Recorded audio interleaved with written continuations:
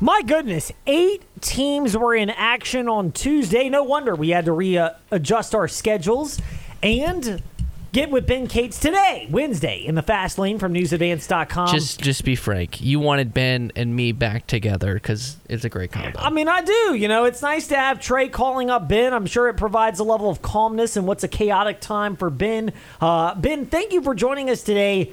8 teams in action yesterday. Was your brain still firing at 900 miles an hour when you got to bed last night or early this morning, or had you had a chance to calm down from all that? We usually don't have a chance to calm down until it gets to be about 3 or 4 in the morning. It's just the nature of the job.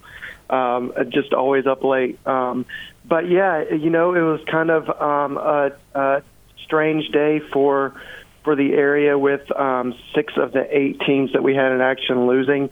Sometimes we have those kind of like Black Friday kind of days, you know. In this case, I guess it would be Wednesday, where some of the teams where a lot of teams just fold at a big stage.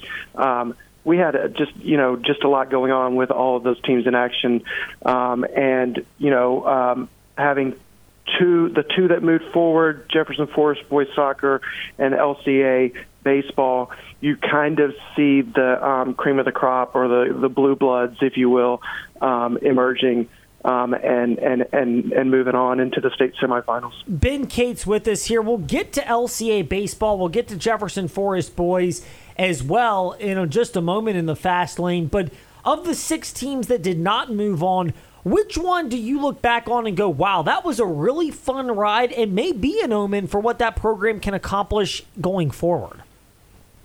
You know, it was, I'll throw one out at you. I think Appomattox girls soccer, I remember in 2018 when they were playing in a state championship game for the first time and lost. I believe it was on PKs, and it was just kind of a heartbreaking moment for that program that had come a long way. And they went undefeated this season all the way until yesterday, and then lost. And but you know, you kind of hate to see an incredible run in that way when a team is undefeated, but you also have to tip your hat to the way that the season turned out. Even though it didn't turn out the way that they wanted to, you gotta say, hey, this was a great run. No question. I mean, that's a fun run over there. You mentioned the success of that program at Appomattox. How much do you believe there's a bleed over, especially in spring sports season, when there's already positive momentum at a place like Appomattox from the baseball and softball teams who are regulars making these deep runs in the postseason to a sport like soccer and allowing that program to also grow? I think it just shows that, like, especially in places like Appomattox, Amherst, I put those in this category because of being one school counties where you have now there are more kids at Amherst than at Appomattox, you could say, but you know, the athletes are there, they're in the building, and if they're coming out and playing those sports and really contributing across the board, some of them in multiple sports, then that's always really good for programs. I mean, that's what you want. You want those kids to come out for football and for baseball or for girls basketball, girls soccer, that kind of thing. And the more people you have to participating, the better you can be. Indeed. It certainly has a major impact at a place like that, and just getting the collective psyche of some of these smaller schools up where kids want to get out, want to play sports, and we've seen the growth from it as well right there. The one that jumped out to me, as far as, I wouldn't call it surprising that they lost, but the way they lost, 14-2, Atlee over EC Glass boys lacrosse. Was that just Atlee being loaded? You know, they're pretty good, and we kind of saw this weekend with EC Glass where struggled to close out the game, their state quarterfinal game, and against Western Albemarle, and it was kind of, a moment where it was, okay, this is a really talented group at Glass, but do they have it to go all the way this year? And I guess, it just wasn't in the cards for them. Atlee with these big powerhouse lacrosse programs, and I put Glass in there because Glass seems like it's always in the state semifinal or in the state championship game.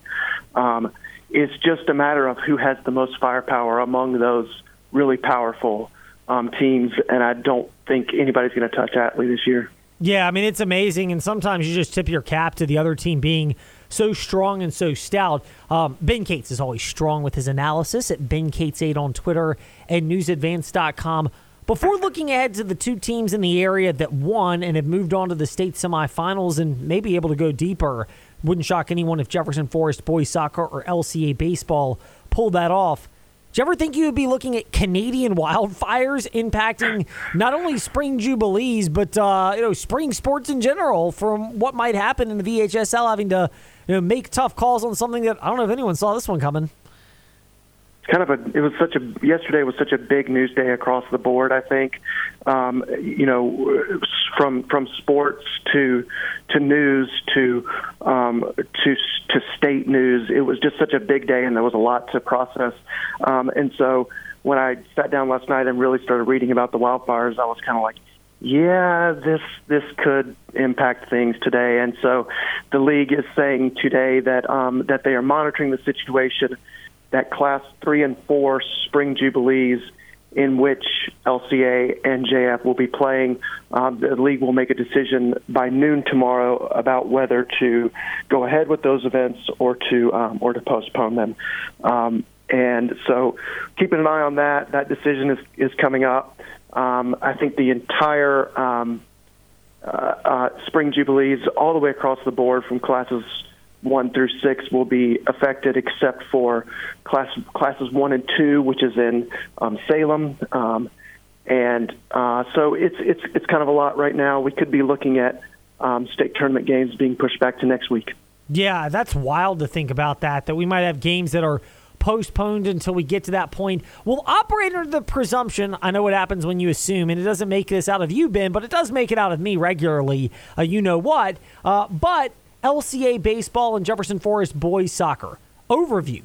Both of them, are they really both equipped to not only win the semifinals but bring home championships as well? Yeah, absolutely. This entire state tournaments are usually, you rarely see the blowouts a lot of times. You really see really close, thrilling games. And saw that yesterday in both LCA and JF. JF ties this one in the second half, and then scores the go-ahead goal in the 70th minute with 10 minutes remaining. And then LCA baseball is down 2-0 in the bottom of the sixth and gets 3 runs and a couple hits and really takes advantage of a few errors and then holds on to win. And that's what you want this time of year. It's not about flexing your muscle and really winning big. It's mostly about winning the close games. And I think those state quarterfinal games yesterday really give both of those teams a lot of firepower and a lot of strength, knowing that they can pull out the close ones. Yes, well, there's a lot of evidence out there, just like there's a lot of evidence at newsadvance.com and Ben Cates8 on Twitter, that the local sports reporter, Ben Cates, knows quite well what he's discussing when it comes to high school sports. Ben, thank you for sharing a little bit of that with us today in the Fast Lane. Stay sane, and hopefully you don't get too many wrenches thrown into your schedule from the Canadian wildfires, of all things. Thanks, guys. I appreciate you. Indeed. Ben Cates with us here in the Fast Lane. We'll pivot from that to UVA baseball and a little basketball as well, with someone who once has done what Trey has done, actually. Interesting story on that when we return about our next guest here in the Fast Lane.